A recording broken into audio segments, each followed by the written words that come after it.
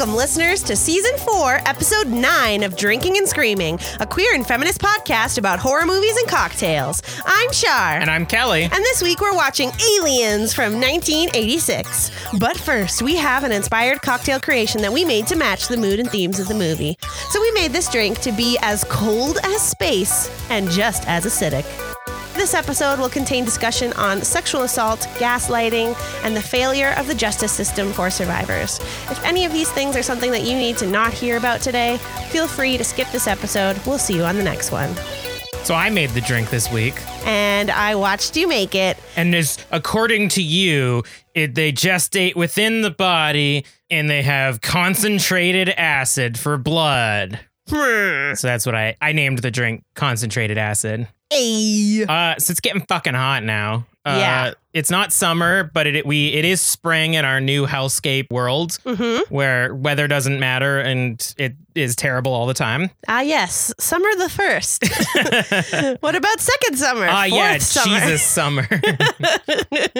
So I made a really cold drink so we don't die while recording. Yay! And I really want to drink it because it's got a fuck ton of limes. Yeah, that's the acid part. Can I drink it now? Yes, go ahead. Oh my God. It tastes like a coconut Sprite. Good? Yeah, it's so good. So this is a simple drink, but you gotta become a patron to know exactly what's in it. Oh my God. I love anything that has like carbonation. That's a +1 for me. Anything that's so citrusy, another +1. I mean, and the other thing I can't talk about, but it's great. Really refreshing for sure. Yeah, I've really just started making drinks where we've got a bag of crushed ice. So I'll just scoop a whole bag. Just dump the whole bag in one mason jar. Yeah, I'll put a whole bunch of ice in the mason jar and then fill the rest with drink so that it's just constantly cold. Yeah. It's also kind of like feels more like when you get drinks when you're out. Yeah, because they shovel they're trying to save money. Yeah. So. But that's good for us too. Yay! But you like it? I love it. I could have this like almost every day. Yeah. Like I said, it was simple to make, so it'd be good for later times, but it's still acidic, like their blood. So scary. Which brings us to the movie. So we watched this week Aliens, which premiered on July 18th, 1986. Fun behind the scenes fact. For some reason, I thought it was April 18th, and I was like, haha, gotta do it on the day that the episode's gonna come out. Char made a mistake. Great. It's written and directed by James Cameron, and it stars Sigourney Weaver as lone survivor and xenomorph specialist Ellen Ripley, Carrie Henn as sole colonist survivor Newt, Michael Biehn? Mr. Bean. Sure. As tough and gritty Corporal Hicks, Paul Reiser as company man Barf Burke, Lance Henriksen as artificial person Bishop, and Bill Paxton as they're coming out of the walls, man, Private Hudson. I thought that was the best descriptor for him. Yeah, exactly. I mean, that's just Bill Paxton and everything Bill Paxton is in, so it's perfect. There we go. This synopsis was written by user Sumitra on IMDb. Thank you, Sumitra. Ellen Ripley, the sole survivor of the alien attack on the mining ship Nostromo, awakens 57 years later when she is found by a salvage vessel. The welcome given to her by the company officials is far from warm, since they refuse to believe her discovery of alien existence and revoke her flight officer's license. Much to her horror, Ripley also discovers that the moon LV-426, where her crew had encountered an alien species for the first time, is now colonized by the company.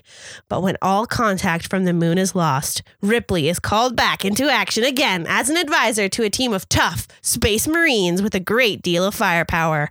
To get rid of her current nightmares about the alien creature, Ripley prepares for a final battle with the monsters. And this time, there are hundreds of them out there. And that one is honestly one of the better synopsises we've ever had on the show. So good job. To wrap things up, the Marines arrive on the moon and begin searching for survivors. It's clear a battle has taken place and there are signs of acid dripping everywhere, but no aliens to be found. Using motion detectors, the crew eventually find a lone stowaway colonist, Newt, who informs them that they mostly come at night. Mostly. Using trackers that were implanted in the colonists, the Marines are able to find the entire hive of the xenomorphs and begin to be taken out very quickly, as so many aliens have had the time to become fully grown. Ripley takes matters into her own hands to save the remnants of the crew. They blockade themselves in a part of the compound, but it doesn't take long for the aliens to find a way in. Meanwhile, company man Burke is a total asshole who tries to get Ripley and Newt impregnated in the medical lab, locking them inside. Ripley is able to escape and get help by causing the fire alarm to go off, but not without a close call with 2 facehuggers. The aliens are in, and the crew are dying one by one as Bishop finally gets everything set up to escape. Burke locks every door behind him as he tries to escape himself, and eventually it is just Ripley left to find Newt, who has been captured, before she can make it back to the ship as the colony self-destructs. She has a final battle with the massive xenomorph queen who has been laying all of the eggs. And we hear her yell the famous line, "Get away from her, you bitch!" The kaiju fight is over. Ripley is the winner, and she makes it onto the ship with Bishop, Newt, and one other soldier survivor. You kept going, ugh, when you were talking about Burke, right? Yeah. Ugh. Do you know what Paul Reiser's in that you would like? Grey's Anatomy? I mean, maybe, probably, What? Actually, now that I think about it. He's Dr. Owens in Stranger Things. He's the one that takes care of Will. Wow. He looks so different in that. I mean, it's been so long. Yeah, he's an old man in Holy cow. Stranger Things. That's such a good connection. Good So now call. I was like, Paul Reiser, that sounds familiar. I feel like we've watched something recently where everyone was like going apeshit over the fact that Paul Reiser was in it. I guess that was Stranger that Things. makes sense now. Oh man, imagine if they get Ripley in next season. Jaw drop. Hit me with that trailer audio. Just tell me one thing, Burke. You're going out there to destroy them, right? Not to study, not to bring back, but to wipe them out. That's the plan. They cut the power. How could they cut the power, man? They're animals.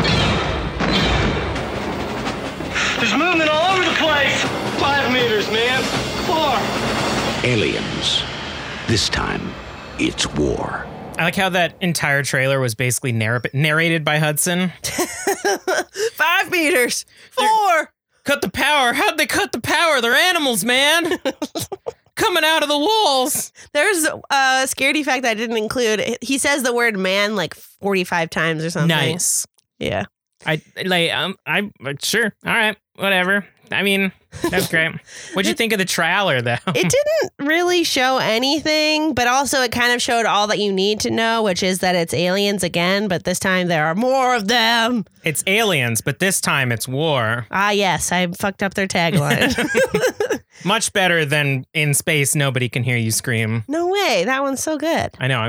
I'm being facetious. I got it. I'm being asshole. Ah, look at you learning the French. I don't know how you say it. There must be a way to say asshole in French. It's such a prevalent phrase for Quebecers. Asshole. Really? Lazy ass Quebecers. Oh boy. Did you like the trailer? It was fine. I mean, I would still get hype seeing that live, like in a movie theater. Like I would be hyped to see aliens, but Yeah. now I'm like, meh, whatever. Especially back in the day when like they probably kept it secret. Like you wouldn't go on forums and 2 months before the trailer drops, people are like, they're working on aliens. Oh Yeah. man, it's so exciting. Like it's feasible to live and go to the theater without knowing what movies are coming out. Yeah. And then you're just about to watch 101 Dalmatians. Oh, and then God. then a trailer for Aliens pops up and you're like, oh, hell yeah. Your kid's scarred for life. Well, what was the one that happened in Quebec? It was like they showed the Annabelle trailer for something. Something young. Yeah, I forget. And then everyone there got fired. But yeah, I know. I mean, just seeing a series of action events happening in the Alien universe would be hype for me if I was back then. Do you have thoughts? Yes, I do. So I don't know how much this controversy exists on our show, like how much people know about my feelings toward aliens on the show. I mean, last episode when I said we were watching this, you verbally went, ugh. Yes. But on other podcasts we've been on, I've talked about this after watching Aliens for the first time, and I was like, I didn't really like it. I thought it sucked, especially compared to Alien, and everyone called me names and made fun of me and said I was stupid. So, truth be told, the time that I saw it the first time was immediately after watching Alien, and I stand by the fact that Alien is a much better film. I think that the reason I hated it so much was I was like, oh yeah, Alien's awesome, and then Aliens popped up. I'm like, it's so different, and I don't like it. Okay. Yeah, that's fair. That being said, without seeing Alien immediately before Aliens this time, Aliens is better than I remember it. Who are you? Who are you? Where's the person I fell in love with? No! The problems I had were just that Alien was such a well-paced, like, slow stalker movie. Yeah. It was so claustrophobic, and you're so afraid of it because you can't kill it, and they're isolated, and there's just a few of them, and they're slowly getting picked off, and it really comes down to Ripley having to, like, concoct ways of getting rid of it without having guns and weapons and stuff. Yeah. So the, like, shooting gallery of aliens with a bunch of, like, annoying meathead soldiers really pissed me off the first time I saw it. It is a very different feeling you get. Like, the whole energy of the movie is very different. Yeah. You're right on the money there. Like, the dialogue still feels worse. Bill Paxton, bless his heart, was extremely annoying throughout the movie, and there weren't really annoying characters in Alien. I feel like you love all of them.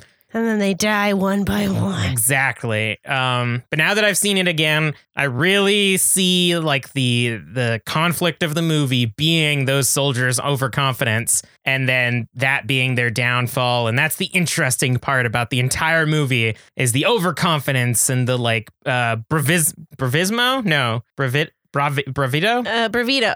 Whoa, that's not how you say that. Oh, God.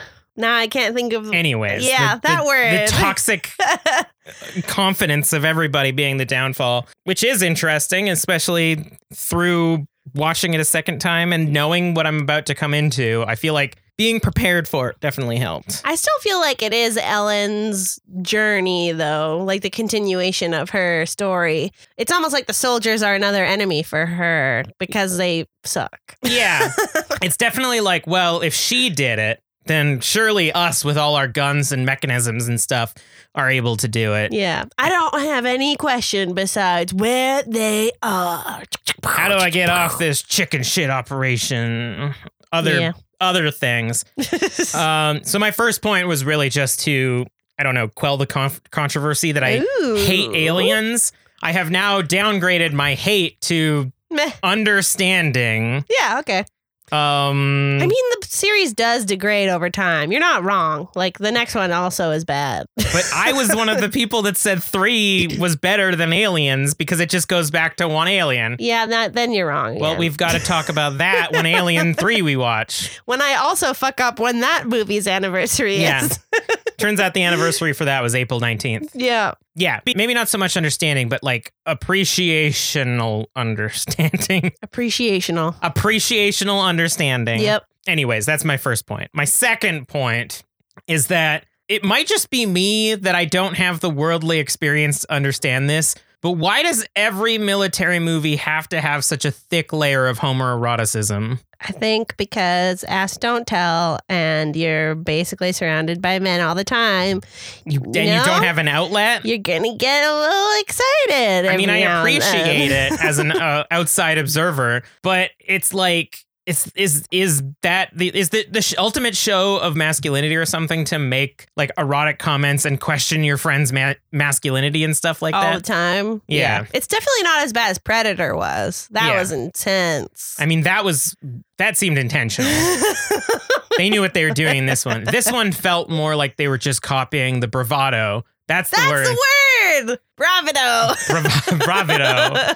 They were just copying the bravado of the military, I guess. Maybe it's a straight thing. Maybe it is. And no wonder neither of us understand.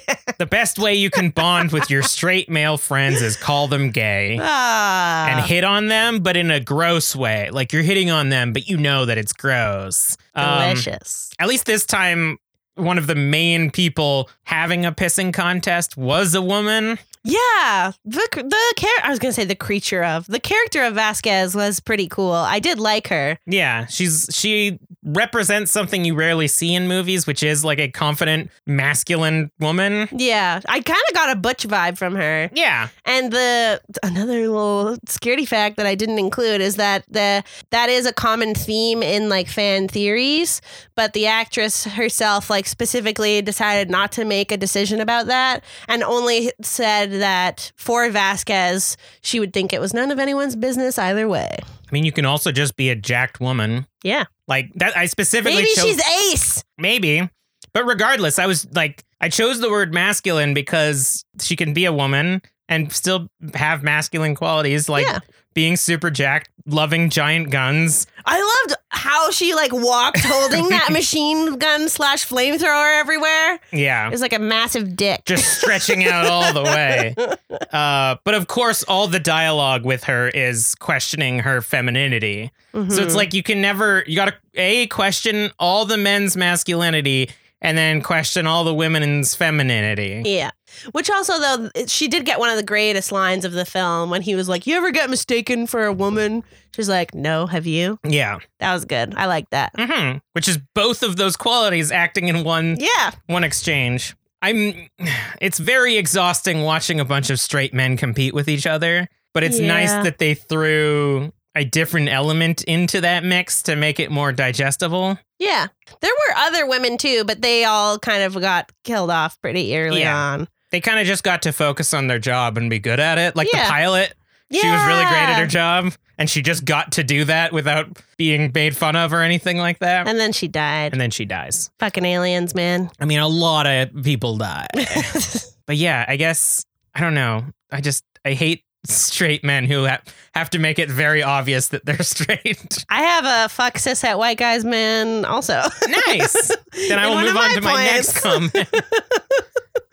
This one's specifically about Ripley because I think we both focus on her in different ways in our points. So my way of focusing on her is how much I like that they still show her like skills and ingenuity in this movie. I mean, she's an engineer. Yeah. Yeah. I love that. There's a common problem with especially sequels where the final girl of the first movie becomes incredibly incompetent in the second movie. Yep. So that they can either kill her off quickly or focus on a new protagonist. Yep. And I really like that they didn't do that with Ripley. Like she's confident right out the bat. And she's clearly talking about all the things that she did in ways that she's trying to genuinely help other people. And then throughout the movie, we see that like she's never being utilized properly. She has to fight to even have her opinion be heard. I forget the name of the like guy that's running the operation, the army man. Apone.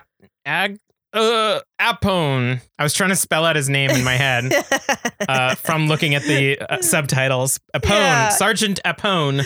He was awful at running shit. Like once shit hit the fan, everything are you talking disintegrated. About the guy at the command post? No, that was Drake Spunkmeyer. I don't know. No, anyways, that was, the man that was I'm in scrolling charge. through all of their names. The guy that got bonked on the head a little bit. Yeah. When Ripley first finds out about where the nest is located and how they have to like not shoot their weapons, she has to explain it multiple times. Yeah. And then it's only when Burke reiterates what she said, like, "Oh yeah, she's right. Yeah, this place will blow up." Do and they he's listen? Like, "Oh, okay." And then he doesn't even say anything. No, he doesn't explain it properly. And then of course, all of the meathead soldiers are like, "Take my bullets away. I'll show you where my bullets are." Yep. But yeah, and then not only do we see her being underutilized, but then we see the creativity of her when she starts to take control. Every problem that arises, she's the one that handles it, basically. Yeah. Like she maybe... As it should be. Yeah. She delegates really well, but it's always her idea. And then we also see her learn something. With the gun. Yeah. Yeah. And it's not even like Hicks is being like, you gotta know how to shoot. Just, you're a lady and you gotta handle her yourself. She like... asks and is like, I want to know everything about this gun. And I mean, yes, but that also, in a totally besides the point thing I want to say, that part of the movie, I was like, ooh, they're into each other, maybe. Ooh, he's showing her his gun. Oh my goodness. Yeah, but she did it like any elements of romance never affected her decision making whatsoever. Like, Yeah. she never had a situation where it was choose to do the thing that will help or choose the man. It was always just them working together. Try to live. But yeah, that was really cool. I liked that. And she admitted that she didn't know how to use it. And rather than be like, I'm scared of it, I don't want to use it. As an engineer, she's like, show me everything about this so that. Yeah, like when he mentions the grenade launcher part, or she asks, what is that? And then he says what it is. And he's like, but we don't need to worry about that. She's like, I need to know every inch Yeah. of this thing. I'm an engineer. I need to know if I need to take this thing apart and use a mechanic of it that it wasn't intended for. And then later she uses the grenade launcher against the eggs. Yeah. So that was really cool. Wasting all our dang ammo. Hey, we need to kill as many of those things as we can. The nuke was going to go off. Doesn't matter. You want to try to escape with a million little face huggers running after you? Those things are fast. That's true. They probably would have climbed up the elevator. So, yeah, I just like that they didn't like shoehorn her into a role that she wasn't originally in the first movie and actually used her the same way that she was used in the first movie. They further developed her for sure. Yeah, it was very good. This drink is also very good. I'm halfway done and I just want 1 million of them. Are you ready for the real deal? Yes, I'm ready. I accidentally put too much bravado into that one. Oh boy. So this is a threat, I think, from my mom. It is titled A Podcast About Drinking and Screaming. A podcast about a podcast about... That doesn't make any sense. Did she really write that? It should be a podcast about a podcast within drinking and screaming, because this segment is her podcast. Anyways, the body of the threat, and this is done in like magazine cutouts. Oh, on a corkboard with a threatening vibe and to a it. glue gun. From dissing my favorite beverage to a passive-aggressive attempt at taking back a jam comment and then taking back of the jam comment. That's it. I can't take the abuse anymore. I know what the people want, and they want the truth, and the truth is even the chunks in a paralyzer taste amazing. Gross. It's about mouthfeel, Mom. My podcast will focus on your podcast. I will go back to season 1, episode 1, and I will critique your critique of horror. I will concoct your beverages based on your recipe instructions and critique your critique of what usually is a disgusting drink. Hey, our drinks are good. And I will do all this with little to no expertise on horror movies or cocktails. I mean, that's basically how we started. So all the power to you. Yeah, whatever. Whatever. Making a podcast is hard, but I wish you all the best, Colleen. So I pre-read this. And last night I took my revenge immediately. Oh my God.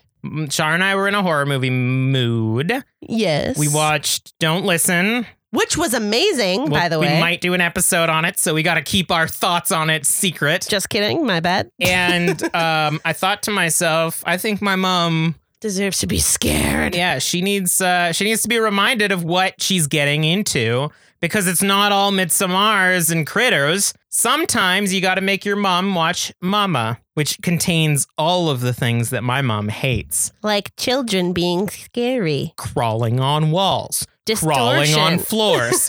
Crawling on ceilings. Crawling downstairs. Very tall, ethereal, ghost-like people. Suddenly contorting towards you. And I did it. And so... Mom, if you want to start your own horror movie podcast about a horror movie podcast, you got to get used to watching movies like that. She was terrified. It was a very scary movie. It was good. Yeah. I think I enjoyed it mostly watching my mom's reaction to it. So that's my real deal. That I don't think my mom can handle it. Oh, God. This rivalry is going to go out of control. Both of you are very stubborn people. No, I'm not. She is. Anyways.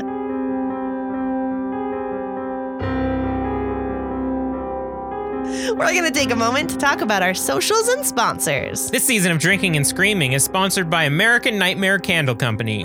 Get 10% off your order on their Etsy page with code DRINKANDSCREAM, all caps, because we're screaming. Bring the horror into your home with a handmade soy wax candle from American Nightmare Candle Company. These scents are inspired by locations iconic to the horror genre, places like the Overlook Hotel, Sleepy Hollow, and Elm Street. Each fragrance combination is carefully curated to transport you into the story, and the catalog is ever evolving. Available for purchase at etsy.com/Nightmare Candle Co. Evil Amy sent us some great pop figures. Now we have the complete set of the Corpse Bride film, including their dog Scraps. Yay. I love this Tim Burton film, and these pop figures are super cute.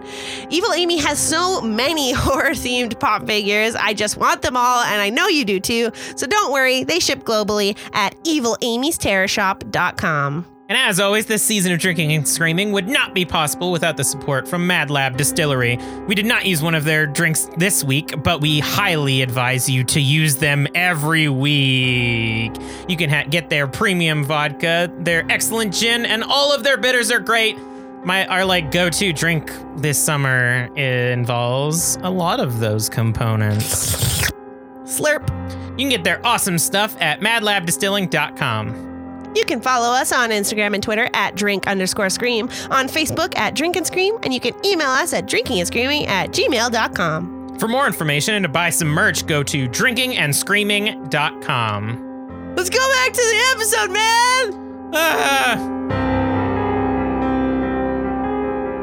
I'm gonna go forward with my points, which, number one, you can't trust anyone named Burke. And yes, that is a Grey's Anatomy reference. Yay! But I hated his character, which is kind of the point, of course.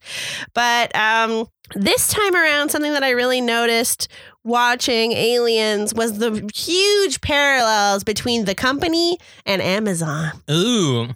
And I was that like, company. Damn, this is really going towards this nihilistic future very quickly. But Burke is such a massive dick. He's a huge liar. He is a total company man, and he has way more spine than a normal or a typical company man would have. The fact that he tried to impregnate 2 women with an alien, one of them is a minor. Yeah. And he was just going to kill the rest of the crew. As soon as I found that out, I would have just shot him right then and there. But they kind of give him like a little trial. A little bit? And then they get interrupted right after they decide that they were going to just shoot him. I just fucking would have shot him. They also then let him wander around without keeping ties on him. Well, because the aliens arrive and they're like, oh my God, fend for yourselves. It's just bad all around. He's an awful person. And he's such a gaslighter. Oh my God. Yeah. Even to the end of his fucking death, he's trying to manipulate everybody into believing his version of the truth and whatever. Blah, blah, barf. Hate him. I hate cishet white guys. Yeah. I hate him. If it makes you feel better, we didn't see him die. Yeah, you don't deserve that death. So he was probably alive until the nuke went off. Well, actually, another fun fact. Oh, God, is there a deleted scene? Yes. Oh. Where Ripley actually finds him while she's trying to find Newt, right as the countdown is happening, and he's already been impregnated and is in the nest. He's like, please help me.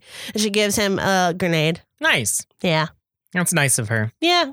I wonder if they deleted it because they didn't want to show that side of her. It made it, the reasoning was that it seemed too fast for him to have been impregnated.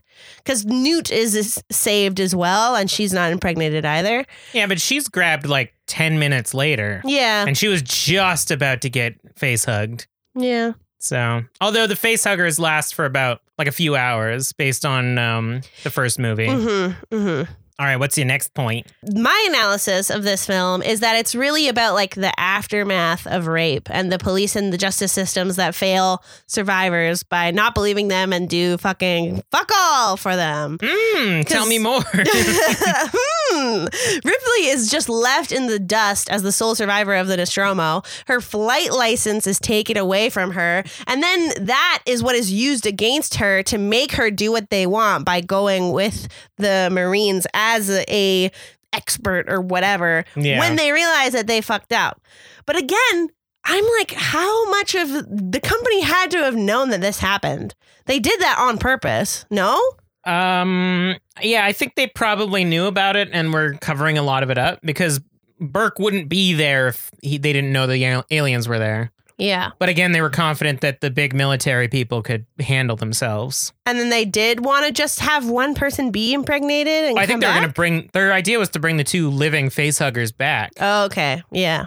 But then when she was going to tell on him, he decided to take matters into his own disgusting hands. There was only one way that he could get it back to Earth. Yeah. But yeah, that's a good analysis too, because it is like nobody believes her. It's the first like 20 minutes of the film is her telling her story over and over again to a boardroom of people. It's very clinical. Yeah. Which I don't want to like trigger people, but like I had police come to our apartment to like go over my story with me and Kelly was there. It was basically the fucking same. Yeah. And like the questions over and over that you've already answered and like, blah, blah. Yeah. Stupid. Hate it. And it was very well done in this film.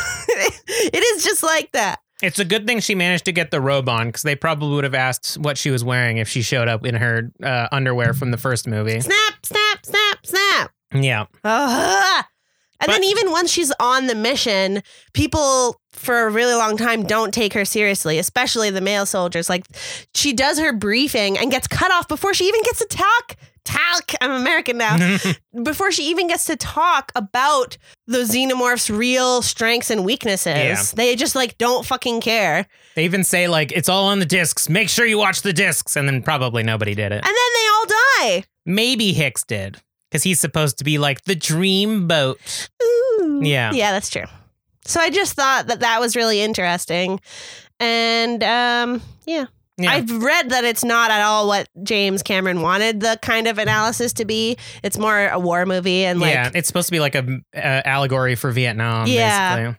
But I like my version. I mean, sometimes you make a movie and you accidentally do something you didn't intend to. Yeah. Art is in the eye of the beholder. And then my last point, because I'm burning through these because I got a fuck ton of scaredy facts, but I did want to call out that there are some really interesting women in this film, but it barely passes the Bechdel test. Not that that's like the end all be all of feminism in film. I mean, the Bechdel test is literally the baseline. Yeah. Like, everyone who's like, oh yeah, it's the best movie and it passes the Bechdel test. It's like, that's the first gate you have to get through. Yeah. So this movie does because Ripley and the Xenomorph Queen have a lovely exchange of get away from her, you bitch. That's it. But does the Xenomorph have a name? The Queen. Is it?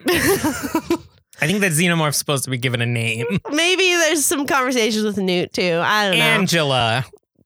Oh God. I mean, her and Newt do talk about like her mom. Like my mom used to tell me that there were no monsters in the world. Yeah, there you go. Yeah. Why do people say that and all that? Well, usually it's true. And they weren't talking about a man.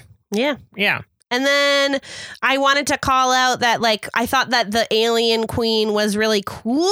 She was very fleshed out, even though she doesn't speak really. And I guess that's true. It had to be a conversation. Yeah. So my whole alien queen joke really failed. But the standoff with her when she's first discovered by Ripley and all the eggs are there and Ripley like threatens the eggs with the flamethrower in order to be able to leave, and how the queen like makes her 2 henchman babies back off. Yeah. I thought that was super cool and kind of like fleshed her out as a bit like humanized her almost. And then she immediately turned on Ripley. Well, Ripley burned. Ripley did the first thing. No, the egg was opening. I don't think the queen did that. I think they're a hive mind. So you can decide. You think the eggs decide when to open? Yeah. I think that the queen was like, yeah, I'll let you leave. Okay, just don't hurt the eggs. And then as Ripley was leaving, she's like, all right, one of you eggs open. open up. Oh. And then Ripley was like, I see what you're doing. Interesting. I kind of took it as Ripley was leaving, and then Ripley was like, fuck it, this is too dangerous. Me? It was after the egg started opening, though. So even if the queen didn't command it, like, Ripley didn't want to take that chance. The threat was there for sure. Yeah. And then there's Ripley, of course. Amazing. Nuge is like the lone surviving colonist, and she's super smart. There's a line about how the military is worried about making it 17 hours or something. 17 days. Yeah. And then Ripley's like, she survived for so much longer than that. And she's a fucking 8-year-old. So get it together. Yeah. But you got Hudson on your side who can't shut up. So. And then Vasquez, which we already talked about how she was like a butch woman. She's a soldier. She's very badass, but she doesn't follow orders. So she's kind of stubborn too. And I thought that was cool. Yeah. Lots of ladies. Mm-hmm. Yeah. And that's it for me, which means it's time for Whispers from Beyond. And today, I mean, normally this is where we get to shout out our listeners who give us reviews. We like to share the love. Thank you all for listening, that sort of thing. But we did a giveaway this week, and we have randomly selected our winner. So, drum roll. Congratulations to Roxanne B. Yay! You've won a set of horror bath bombs, some Mad Labs bitters, and some drinking and screaming swag, and as well as some other extra special goodies. So your prize pack will be shipped this week. And remember, everybody, if you want a special shout out on the show, you can always review us on Podchaser or Apple Podcasts. You can tag us on Twitter in your deep thoughts. And you can email us at drinkingandscreaming@gmail.com. But Roxanne, congratulations. That should be coming pretty soon. Congratulations, man. It's coming in the mail. It's coming in the goddamn mail, man. What the hell is that, man? There's some sort of book with a goddamn face on it, man. It's time to open the Reconomicon, man. Face hugger. Skitter. Man, I can't believe we got Bill Paxton to do that one. That was pretty cool. He was on Cameo. Every time I try to do Bill Paxton in this movie, I accidentally slip into the teen from The Simpsons. Oh, man, my manager's gonna kill me. What's your recommendation? I mean, mine has to be Starship Troopers from 1997.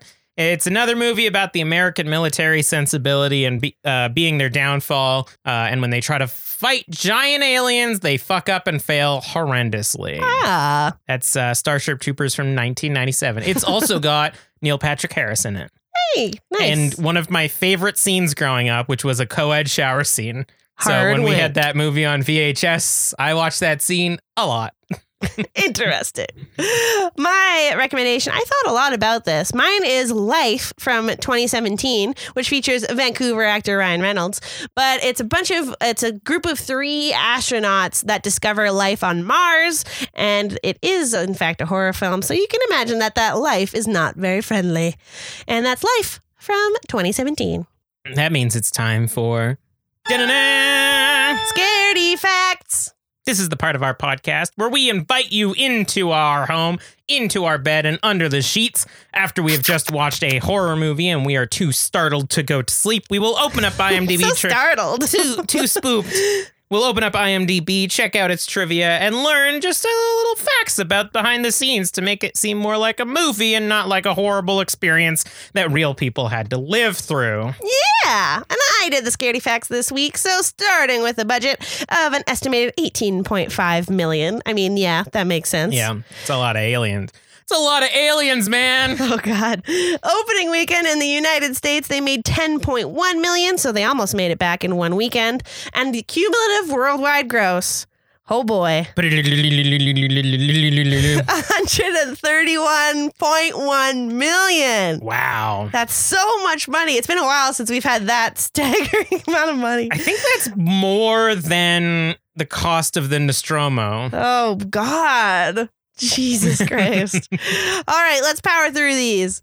So, like most movies, this wasn't shot in sequence, but something that James Cameron did for added realism was that he filmed the scene where we first meet the Colonial Marines last. And that was so that the camaraderie of the Marines was more realistic because the actors had been spending months filming together. That makes sense. Yeah. Yeah. There's a special edition version of this movie, and in both the standard and special edition versions, the 15-minute countdown at the end of the film is indeed exactly 15 minutes. Huh. That's pretty cool. That's something that is like, I love when that happens in films. Whenever it's not the case, I'm like, ooh. Yeah, you can really feel it. Sigourney Weaver's Best Actress Academy Award nomination for this movie was the first ever for an actress in a role in an action movie. Yay. Woo! Did she get it? No, I don't think she won, okay. but she was nominated. Still, that's cool. Al Matthews, who plays a Marine sergeant in this film, was in real life the first Black Marine to be promoted to the rank of sergeant in the field during service in Vietnam. Ooh. I thought that was really interesting. Especially because it's a Vietnam analogy. So Yeah. makes sense. The full-size Queen puppet was actually too big to fit in the elevator.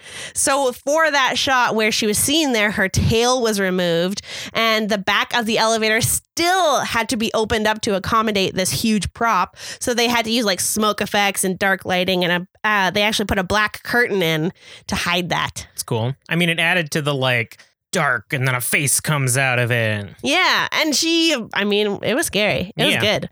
And I don't really talk about that, but there are a lot of, or maybe I do it in my final thoughts. But although this is like an action movie, there were a lot of elements of me going, ooh. Yeah, the Queen was a little bit weird for me. It didn't seem like it balanced properly. Its tiny little spindly legs didn't look like it should be able to hold up the body. Yeah, that's fair. Like the arms were huge and the body was huge, and then legs were like tiny and skinny and didn't even look like they were put in the right Kind of like spot. Spiders. Yeah, but like it didn't seem like there was enough like balance, I guess, on each side. I don't know. It just kind of threw me out of it, was seeing the like running of the alien queen. Yeah. Speaking of the alien screams are baboon shrieks, altered in post. That makes sense. Yeah, I can see that. This is a long one. Sigourney Weaver had initially been very hesitant to reprise her role as Ripley. She had rejected numerous offers from Fox Studios to do any sequels, fearing that her character would be poorly written, and a subpar sequel could hurt the legacy of Alien from 1979. However, she was so impressed by the high quality of James Cameron's script, specifically the strong focus on Ripley, the mother-daughter bond between her character and Newt, and the incredible precision with which Cameron wrote her character, that she finally agreed to do the film. She was, of course, disappointed when Cameron had to shorten the movie and cut the scene where Burke brings Ripley the news of just missing the death of her character's daughter, which totally would have like helped with the whole bond with Newt because her daughter had just died. Yeah. But it actually was later reinstated or restored in the special edition.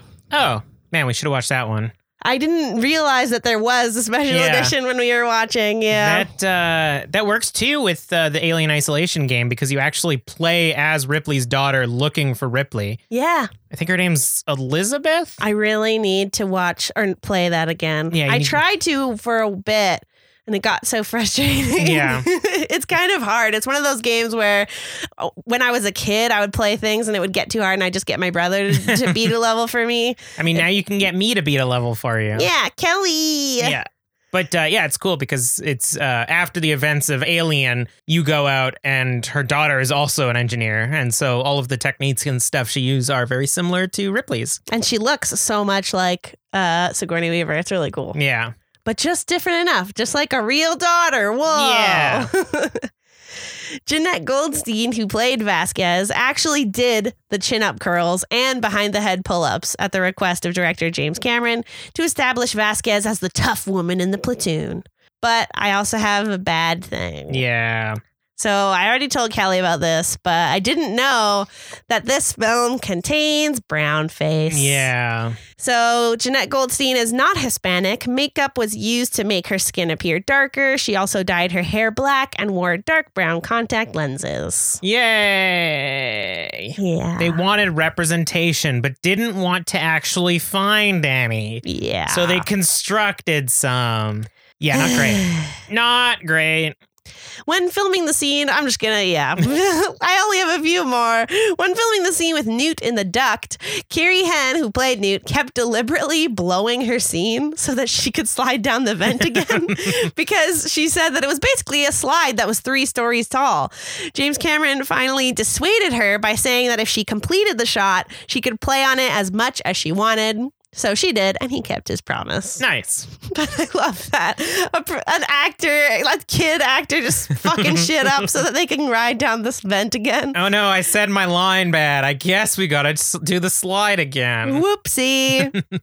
In the shooting script, the scene where Vasquez asks Farrow about Ripley was supposed to take place during a co-ed shower scene aboard the Sulaco. The idea of Marines of both sexes showering together was to show gender equality within the Marine Corps. But according to the actors, at the last moment, the decision to film it was left to the actresses involved who weren't too enthusiastic about the idea. So the scene was rewritten to occur in the locker room instead. I mean, that's good because the makeup would have fucking washed off Vasquez. I do love that it allowed, like, so much in film, you see women being taken advantage of and not feeling the strength to say no because of the industry. So I'm glad that they were able to do that change. Yeah, exactly. But this would have been my favorite movie back in the day if that scene did exist. Then there wouldn't be any controversy at all. No controversy at all. It's time for Carfax. Great. How are we going to get out of here, man? The car blew up. So I have 3 Carfax, and it's kind of hard for me to describe what the cars are before I say what they're called because they all kind of just look like space cars. So the one that's outside that lets the astronauts or the Marines like roam around on the moon was a made-for-movie vehicle called the LV-426 Rover. Nice. The car / tank that Ripley rides in when she's going to save all the Marines from the first alien attack is called the Hunslet ATT-77. Nice. And then the last one is this like little yellow truck that was used in the main base area. Yeah. And that is a 1978 Blaw-Knox Pathmaster 42. Nice. But I have more Carfax. What? The Armored Personal Carrier / APC is a modified tow truck that British Airways used for towing airplanes around at Heathrow. The only trouble was that the truck they purchased weighed 75 tons. Wow. By stripping out most of the lead used in its construction, they were able to remove about 35 tons. It was still so heavy that the construction team had to reinforce several floors to carry the vehicle's weight. And then last but not least, many businesses actually wanted to buy power loaders as forklifts. Nice. Sadly, none were to be bought since it's a combination of a stuntman sitting in the loader behind Ripley, moving the limbs, wires holding it up, and even some miniature work. Yeah, although they are, I think somebody actually constructed something similar recently. I think I saw something coming out of Japan or something. Ooh, yeah. That's cool. Mm-hmm. You didn't have gun facts? They named all of their guns in intense fashion. I'm very sorry. I don't have any gun facts for you. Every aspect of their gun was described almost pornographically. They were in love with those guns. They were. Yeah. There's so much lime in this drink. I'm in heaven. I'm almost done now, but yet there is still ice. So it is just like space. So cold. Yeah. In space, no one can hear you melt. But that's all my scaredy facts, which means it's time for final thoughts. My final thought is I'm glad that the controversy's over. Anyone listening to this who got mad at me for not liking Aliens, are you happy now? I kind of like Aliens. Still think Alien is better. My final thought originally was that I know that Kelly hates this movie, but I still really enjoyed it. Timely. I'm glad that you like it a bit more now. I do feel like it's definitely more action / less horror than the first one, but it still had a lot of great horror themes, imagery, icons. Like there's a lot of tension in the film, and I thought that was really well done. And there's still a few jump scares, which was good. Yeah. Yeah. Well, that's been Aliens, a movie about Bill Paxton talking like this the entire time, man. Next week, we'll be watching our Patreon. I can't do it. It all comes from the diaphragm? Next week, we'll be watching our Patreon voted film. Of course, it's a classic. It always is when I throw one of them in there. Amityville Horror from 1979. And remember, always scream responsibly. Bye! Thank you for listening to Drinking and Screaming. Drinking and Screaming is produced and edited by Charlene Bear. Our sound engineer and logo designer is Kelly Wright. And it's hosted by, yep, you guessed it, Kelly Wright and Charlene Bear. For bonus episodes, Patreon poll voting privileges, and exclusive rewards, become a patron at patreon.com/drinkandscream. Want a shout out? Review us on Apple Podcasts and we'll read your review live on the show. For more information, check out our website, drinkingandscreaming.com.